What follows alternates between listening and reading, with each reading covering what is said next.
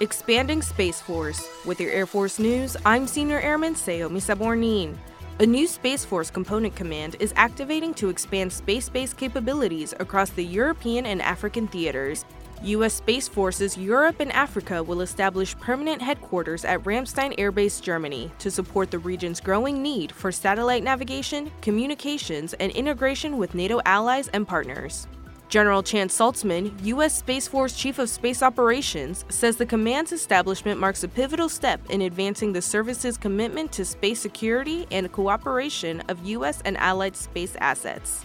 Boris Pistorius, German Defense Minister, adds the activation emphasizes both the fast-growing significance of the space domain and the importance of the bilateral military partnership to accelerate strategic priorities. That's today's Air Force News.